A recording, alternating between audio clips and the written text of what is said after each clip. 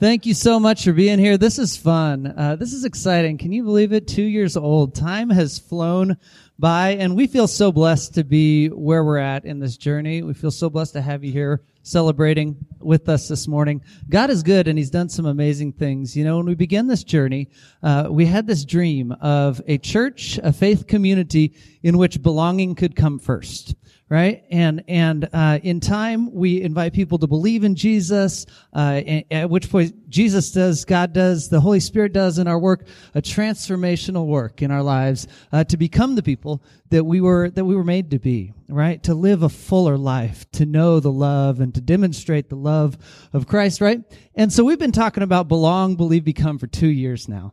And we figure it's about time that we put some meat on this, that we go a little bit deeper and really explore what it means to belong in the context of a faith community, what it looks like to create places of belonging in our community, in our lives around us. What do we believe in? Like what are we moving towards? And then ultimately, what does it look like to become what we were made to be? And so we're going to begin a sermon series today on belong, believe, become. We're going to flesh out in a little more detail what it looks like to belong, believe, become. So this is a flow we'll be working with for the next few weeks. We're going to talk about belonging in the context of radical inclusion and love, and we'll talk about that this morning. We'll talk about a church in which belonging becomes first. What does it look like for the church to revolve around a place of belonging? We'll talk about belief, that is experiences that lead towards belief. We'll talk about what we believe as a people, and then we'll look at Peter's confession, that moment of belief, that moment of faith in our lives. And then when it comes to becoming, we'll talk about the way we are transformed into the image of Christ. We'll talk about being transformed by the Holy Spirit, and we'll talk about being becoming a part of His mission, right? Being on mission with God and a part of what He's doing in the world around us. So that's a little bit of overview of where we're headed. Today, we're blessed to talk about radical inclusion and love. I can't help but think of my first job in the United States. So if you don't know me, I grew up overseas, and I came back to the United States, went to college. We got married. I graduated from college with a degree in biblical text, but I had no idea career-wise what I was going to do with that. And so when we moved up here, I decided, well, for now, I'm just going to work in the high schools. I'm going to become a para-ed, and I'm going to help kiddos out in the high school. And I remember walking into my first high school class, and I was homeschooled, my whole life, so I'd never really been to an American high school. And I remember walking in, and as I walked in, all the kids sitting there turned and looked at me. And one girl in the front row, she just looked at me. She was like, "Who are you? And what are you doing here?"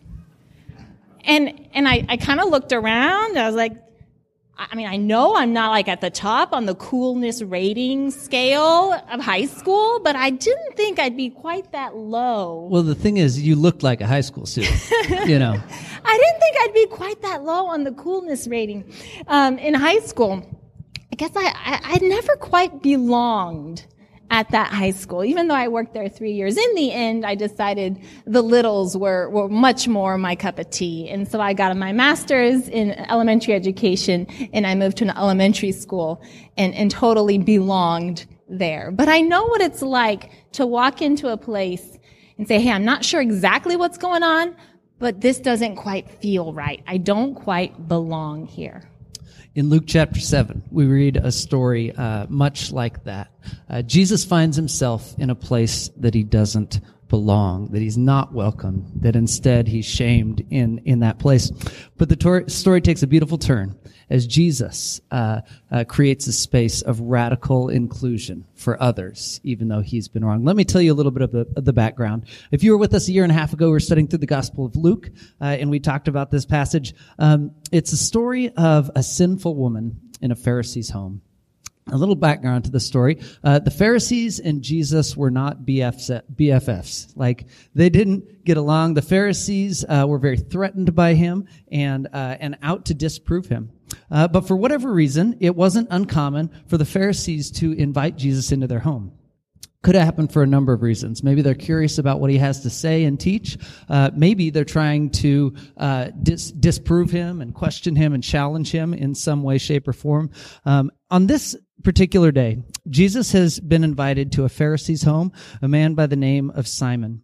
And who knows if Simon had set up the scenario that's about to play out. But we do know this. As Jesus arrived at the house, he was not greeted in a customary or a kind way. You see, having traveled by foot in sandals in dusty Israel in the first century, it was customary to either have someone wash your guests' feet or to at least give them water for their feet. You'd give them oil to put on their head, and you'd greet them with a kiss was the customary thing.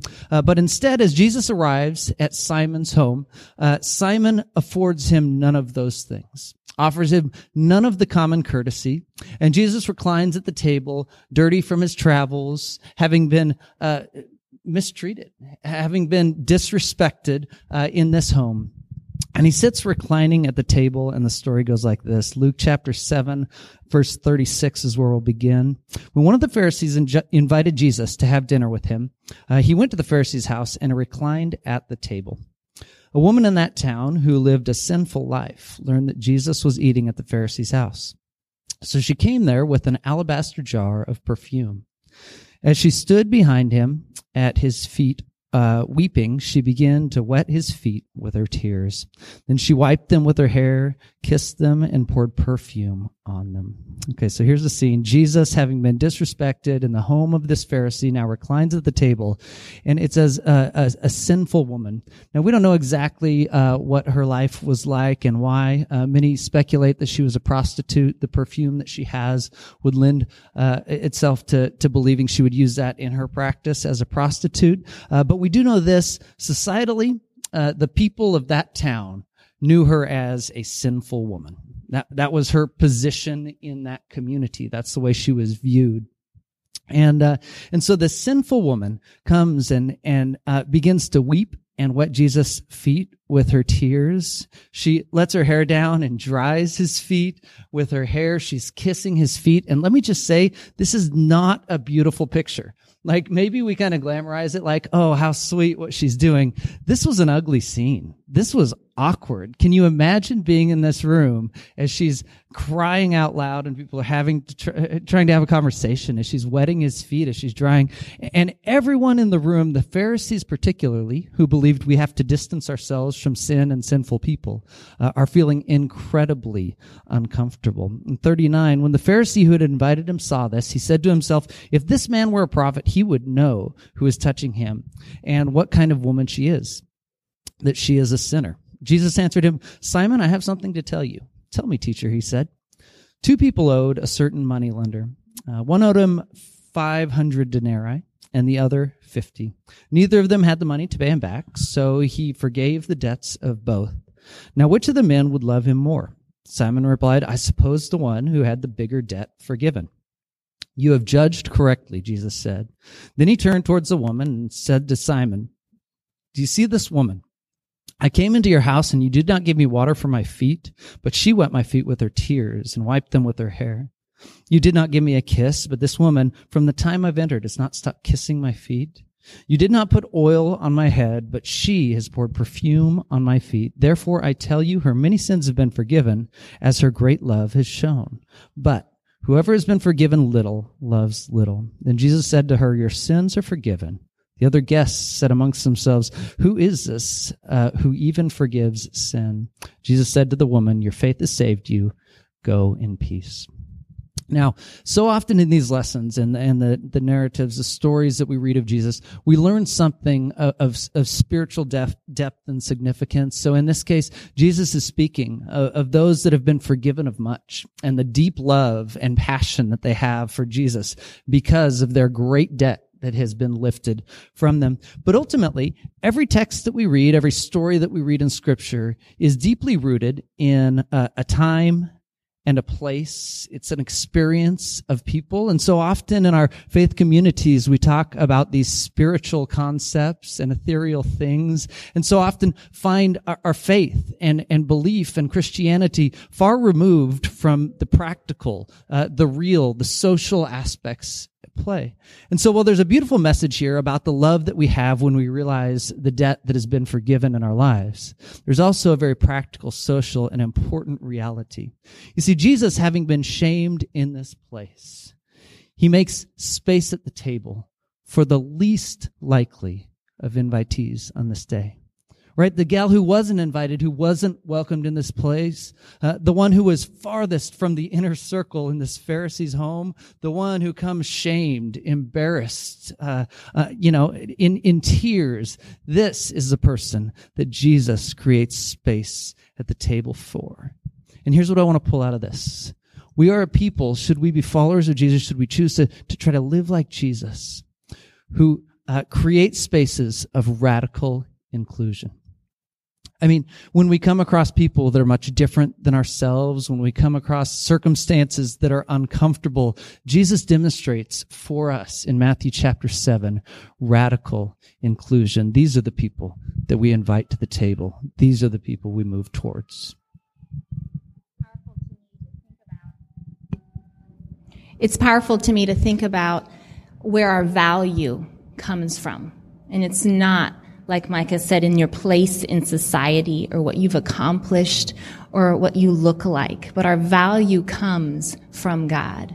And so the least likely person by human standards is still incredibly valuable to God. And that to me is just a weight off of my shoulders, because we don't have to prove our value.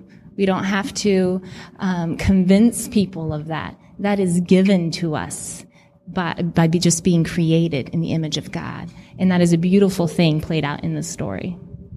As we begin thinking about this idea of radical inclusion, I got to thinking of a friend, Scott Michael. And Scott, if you'll come up here with us, Scott Michael is the director of World Relief, local agency. He'll tell you more about what World Relief does. But when I think of radical inclusion, I think of these sorts of things, the things that are happening here in our community. And so I invited Scott to talk with us a little bit, just so you know, as a member of the church, you have been supporting World Relief. We tithe of the money that we receive as a church. And one of the organizations that we partner with is World Relief, because we believe they're doing some beautiful things. Scott, will you tell us a little bit more about it and inclusion and how that plays out in your context? Thanks, Pastor Mike. I really appreciate it. Well, it's just been a blessing to me to get to know Pastor Micah a little bit over the last year or so. And if you don't hear anything from me today, do hear this. Thank you. Thank you for caring about refugees, for caring about World Relief, and for touching our hearts. And you guys don't just send a check. You have people here in the church that serve refugees, that have served Burmese refugees with us. And I thank you to Chris and Jacob and their families for doing that. And thank you for the nice notes you send to our office that we pass around for people to look at. And not just sending a check, but checks are great too, don't get me wrong.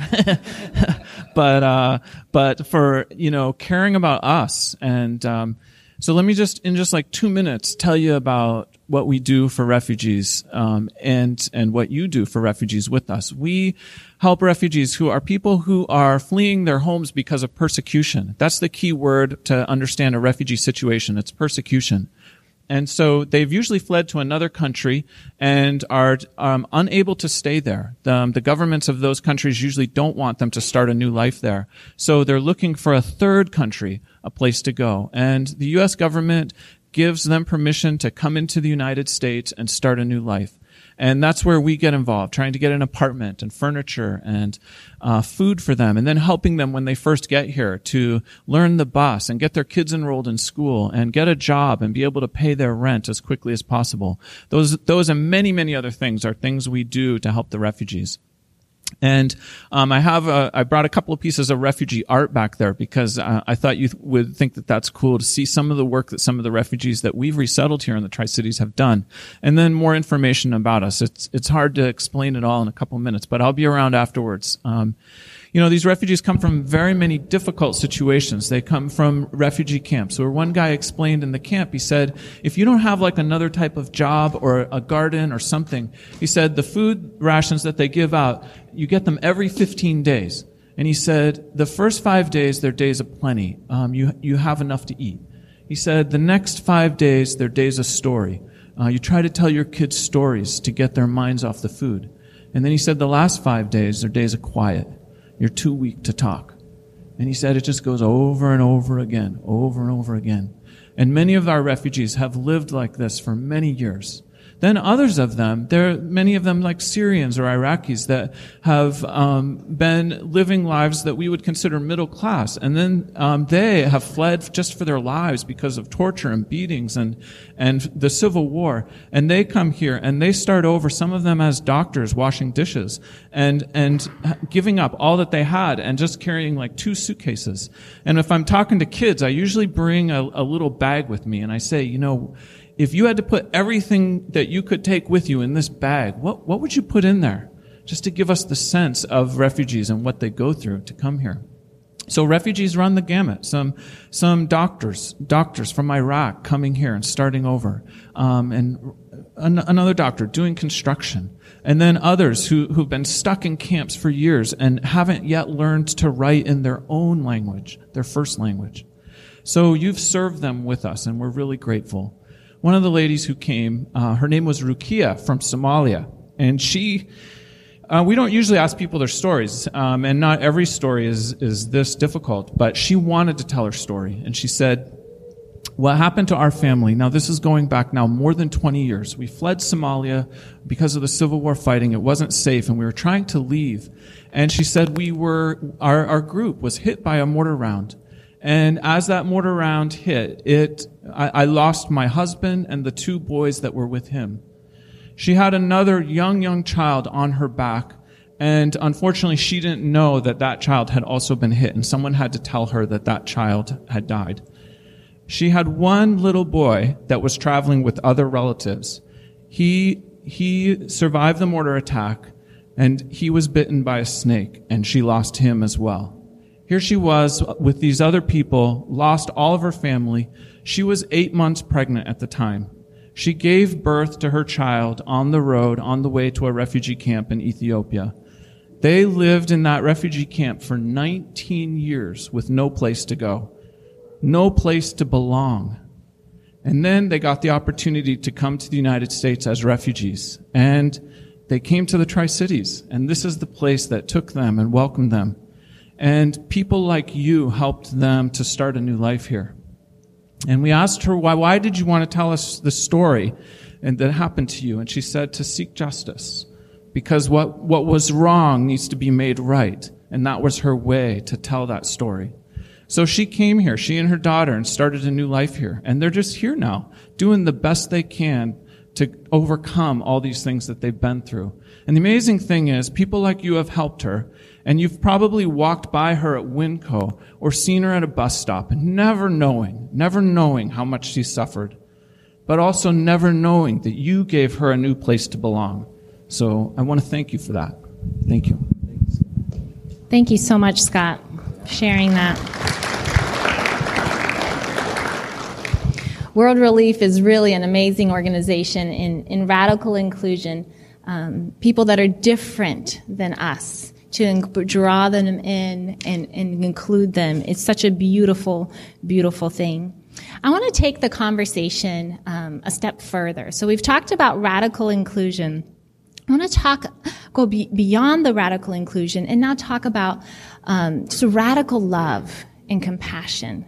Because it's not enough just to include someone, but it's the manner in which we include and how we interact with them that greatly matters. So I want to read a really short story. It's in Mark 1, just 2 verses, and it's a story of Jesus healing a leper. It goes like this. A man with leprosy came to him and begged him on his knees, "If you are willing, you can make me clean." Jesus was indignant. He reached out his hand and touched the man. "I am willing," he said, "be clean." Immediately, the leprosy left him, and he was cleansed.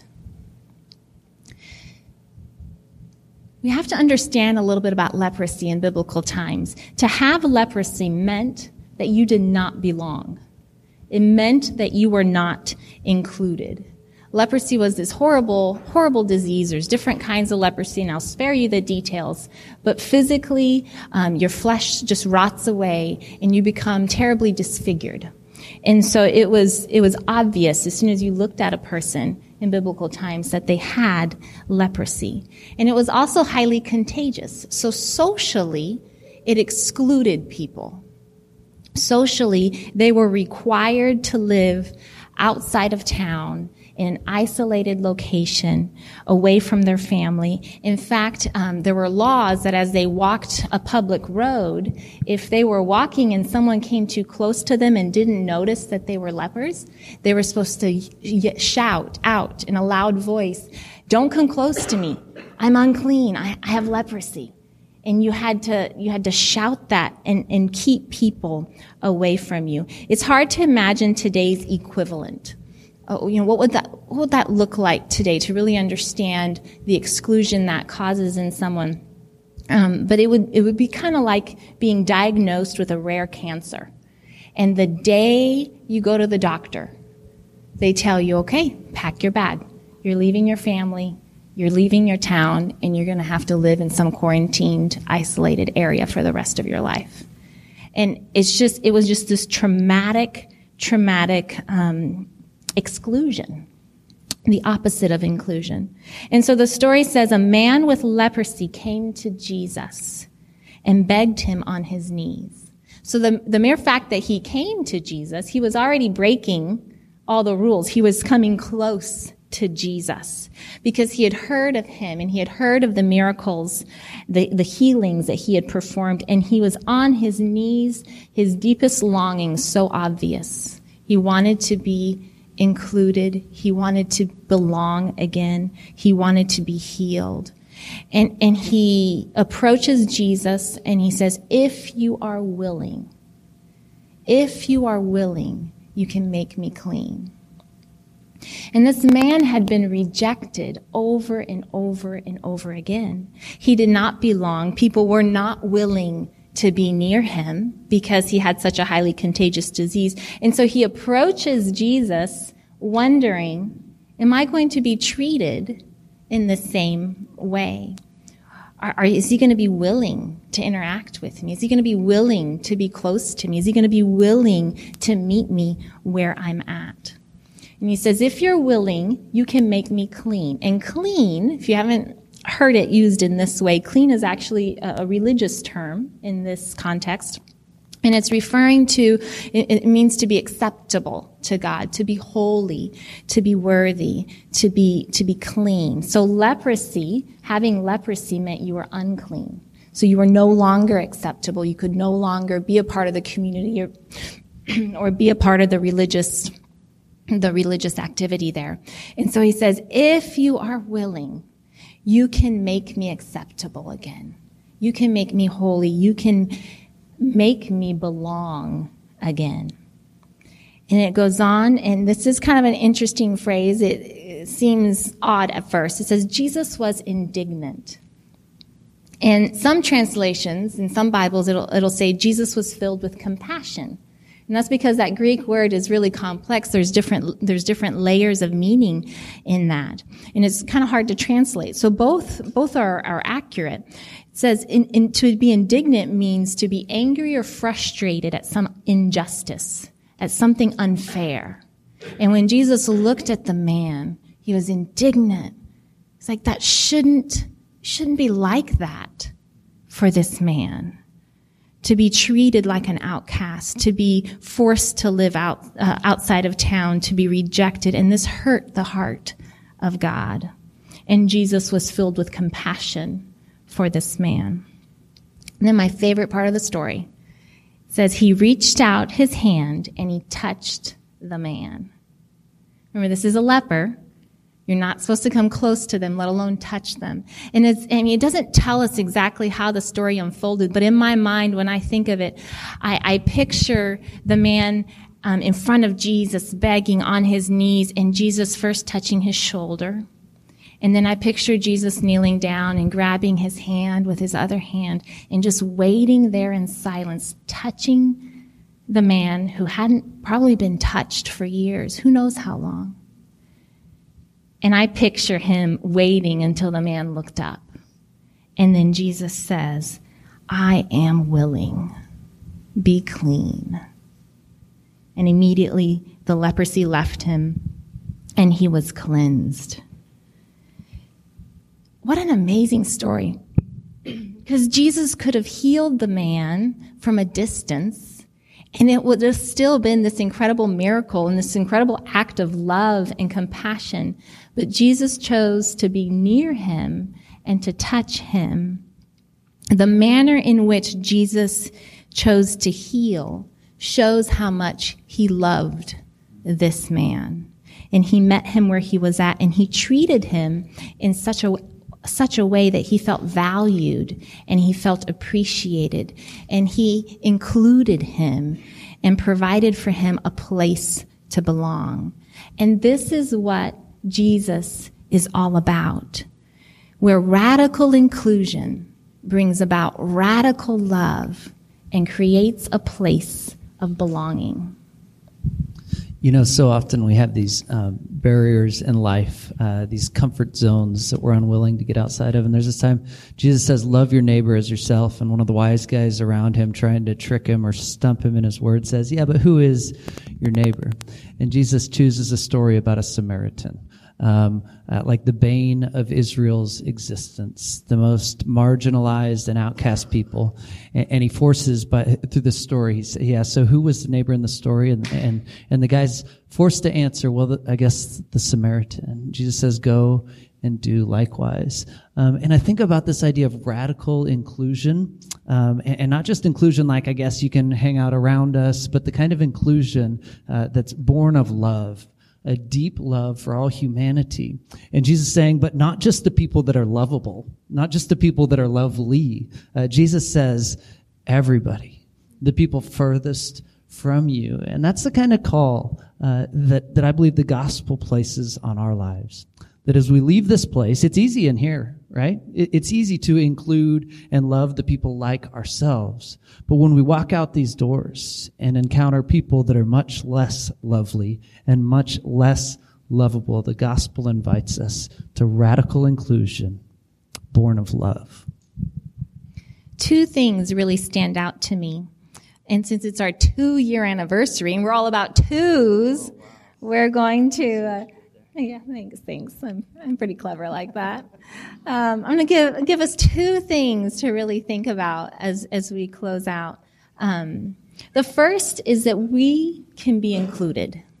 We can be included. Like the leper, Jesus invites us to come as we are, with all the beautiful parts of our lives and all the really messy parts of our lives. Jesus invites us to come, to know him, to receive healing where we need healing, and to experience a radical inclusion and love, and to find ultimately a place to belong, both here and in the future, a place to belong. And then the second thing, so first that we are included, and the second thing that really stands out to me is that we are called to love people the way Jesus loves people. We are called to interact with people the way Jesus interacted with this leopard, to show radical inclusion and to show radical love, to interact with people in such a way where they feel appreciated and they feel valued and they feel loved.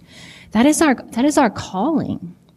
So what does that look like in our lives? What does that look like in our church?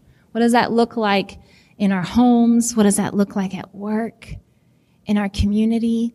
And for our different settings, it might look a little different. In my life, when I think of home, I think of including my family and accepting them with all their craziness and all their quirks. She's not talking about me.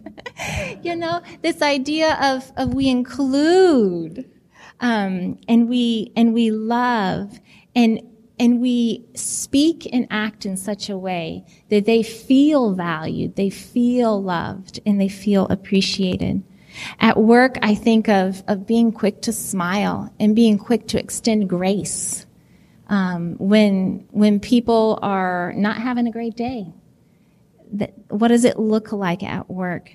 And in our community, both in our networks of friends and then in our community at large, to really know our community. So to know where are the pockets of people who desperately need to be included because they're being excluded, or where's a opportunity for us in our networks of people that we know and in our community at large to show a radical love that's unusual for our culture today.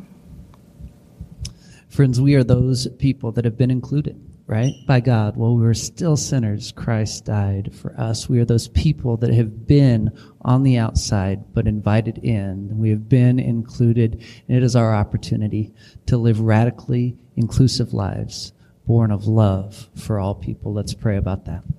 Father God, we thank you for this day. We thank you for this time and an opportunity to explore what it is to belong. Father, we thank you that you have called us your own, that you have invited us to a place of belonging, inclusion, and love. Father, help us to demonstrate that in the world around us. In Jesus' name, amen.